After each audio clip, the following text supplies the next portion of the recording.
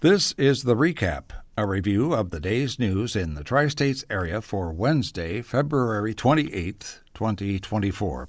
With Tri-States Public Radio News, I'm Mike Murray. A new online database lets people check all the money the state of Illinois has spent so far to address the migrant crisis.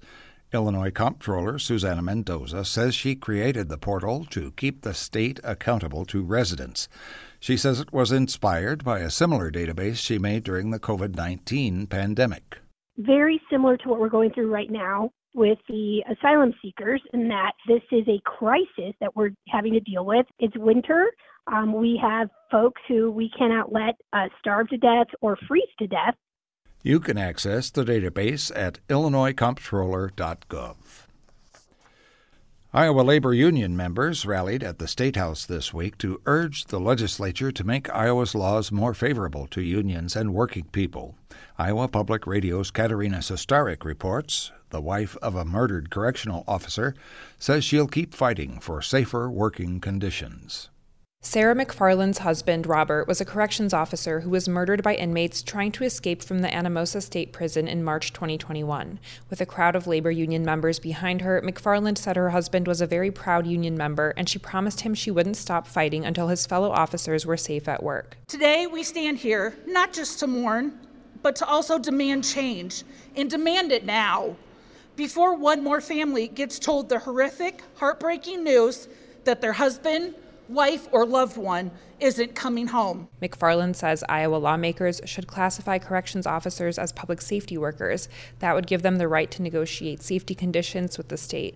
Other union members and advocates at Monday's rally called for improving workers' compensation and overturning the decades-old so-called right-to-work legislation. I'm Katerina Sostarek, IPR News. A bill that would raise the minimum salary for K-12 teachers was approved on a bipartisan vote in the Iowa House Appropriations Committee. Iowa Public Radio's Grant Gerlach reports. The House bill would raise the minimum salary for new teachers to $50,000. It would also budget funding to help schools reach a minimum wage for school support staff of $15 per hour. Representative Heather Mattson, a Democrat from Ankeny, says staff such as paraeducators deserve credit for helping keep schools running. They truly do so much critical work in our districts and, unfortunately, for any number of reasons, have been left behind in terms of salary and pay. In the House, teacher pay is separate from a bill that makes changes to area education agencies, but in the Senate it's all in one, just as it was in the governor's original bill. Representative Carter Nordman of Panora says the House is moving forward on teacher pay, but GOP leaders in the House and Senate will have to work out their differences to reach a final plan. I'm Grant Gerlach, IPR News. A proposal in the Illinois legislature would require any law enforcement agencies that are encrypting their police scanner transmissions to make their live activity available to the media. Democratic Representative LaShawn Ford is the bill's sponsor. He says the live information would allow people to inform authorities more quickly and effectively.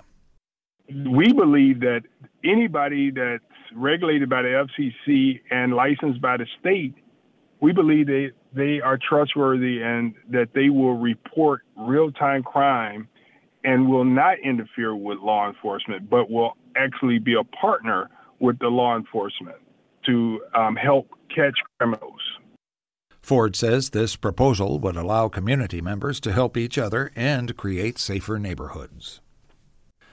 The average age of farmers in the U.S. is rising, according to new numbers from the National Census of Agriculture. At the same time, however, the number of farms is decreasing. Harvest Public Media's Kate Grumke reports.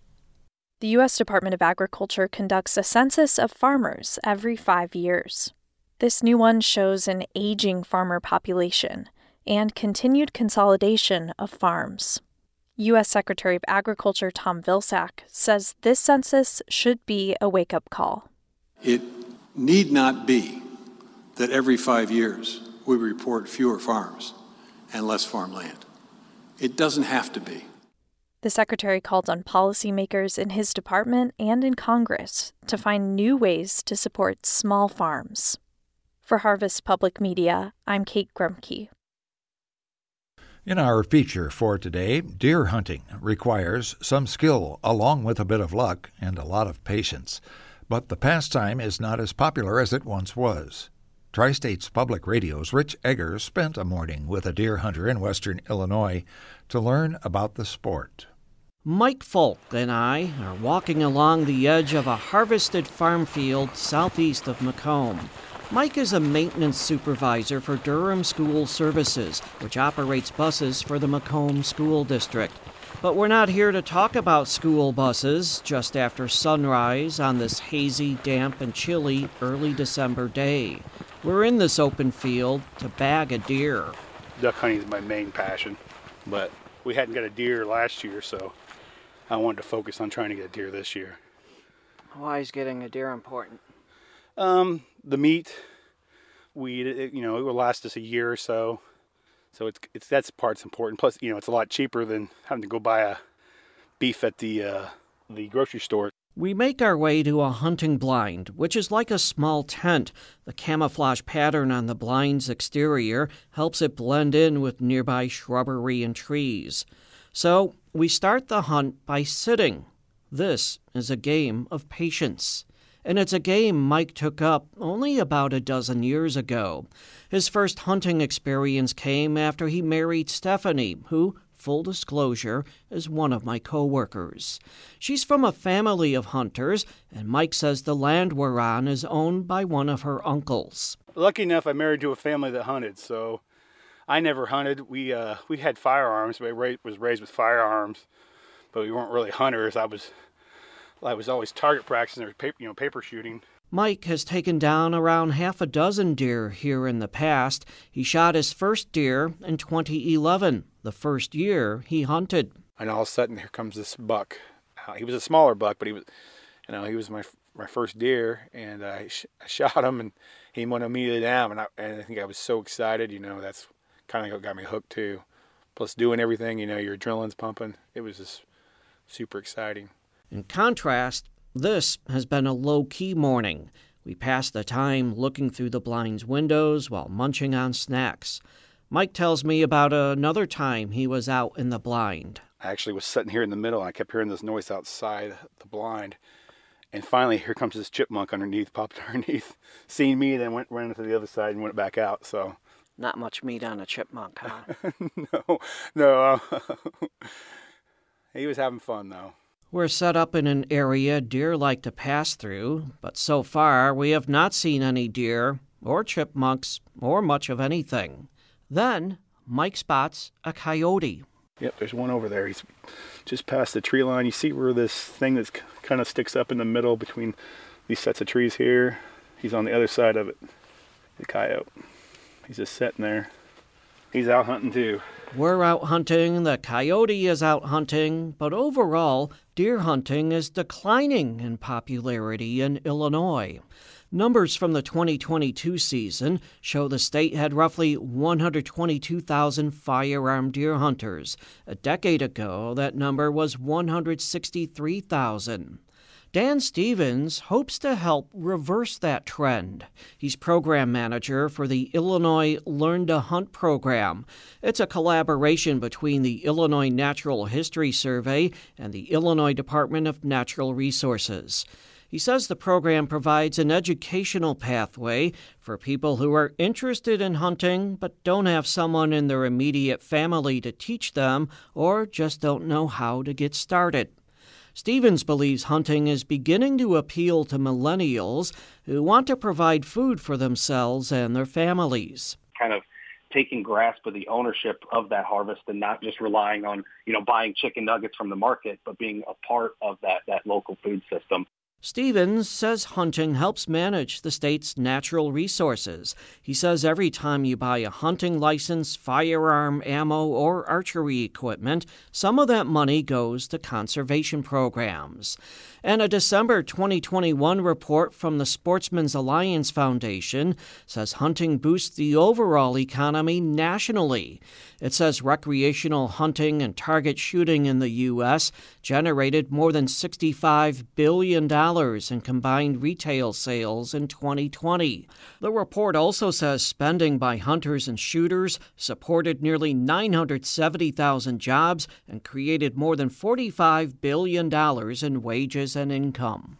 And for people like Mike Folk and Dan Stevens, hunting puts food on the table. Here is Stevens again. My wife and I made a decision about 5 or 6 years ago that we wanted to try to move away from factory farmed meat as much as reasonably we could. And so we have basically not had to buy beef since then. Stevens says they now harvest 2 or 3 deer a year. But for Mike Folk, there are no deer to harvest on this day. The only deer we see the entire morning is a young doe crossing a country road as we drove out to the farm. And, well, the law does not allow hunters to pull over and start blasting away, even out in the country. We leave the blind and walk the field, trying to flush out any deer that might be hunkered down. But no such luck. Still, Mike considers it a morning well spent. Definitely peaceful. A little too quiet for what you would like today. Yeah, I would like a little bit more action, but that's just part of hunting. Sometimes you see them, sometimes you don't, but you got to be out there to get your chance. He says hunting is an opportunity to get away from screens and get back to the basics. I think if more people got to go out in nature, they'd have happier lives. This was the 6th time Mike headed out during the deer hunting season and the 6th time he had no luck. Yet he remains optimistic. Yeah, there's always tomorrow. And so we pack up the gear in his white 1997 Jeep and head down the gravel driveway, back onto the road and into town, back into the world of screens and stores, and away from the time he enjoys out in nature, waiting for that next chance to put food on his family's table. Rich Egger reporting. In the weather for our listening area for today, it should be sunny with a high in the low 30s and northwesterly winds at 15 to 25 miles an hour. For tonight, clear skies with a low in the low 20s. For TSPR News, I'm Mike Murray. Tri-States Public Radio is part of the NPR network.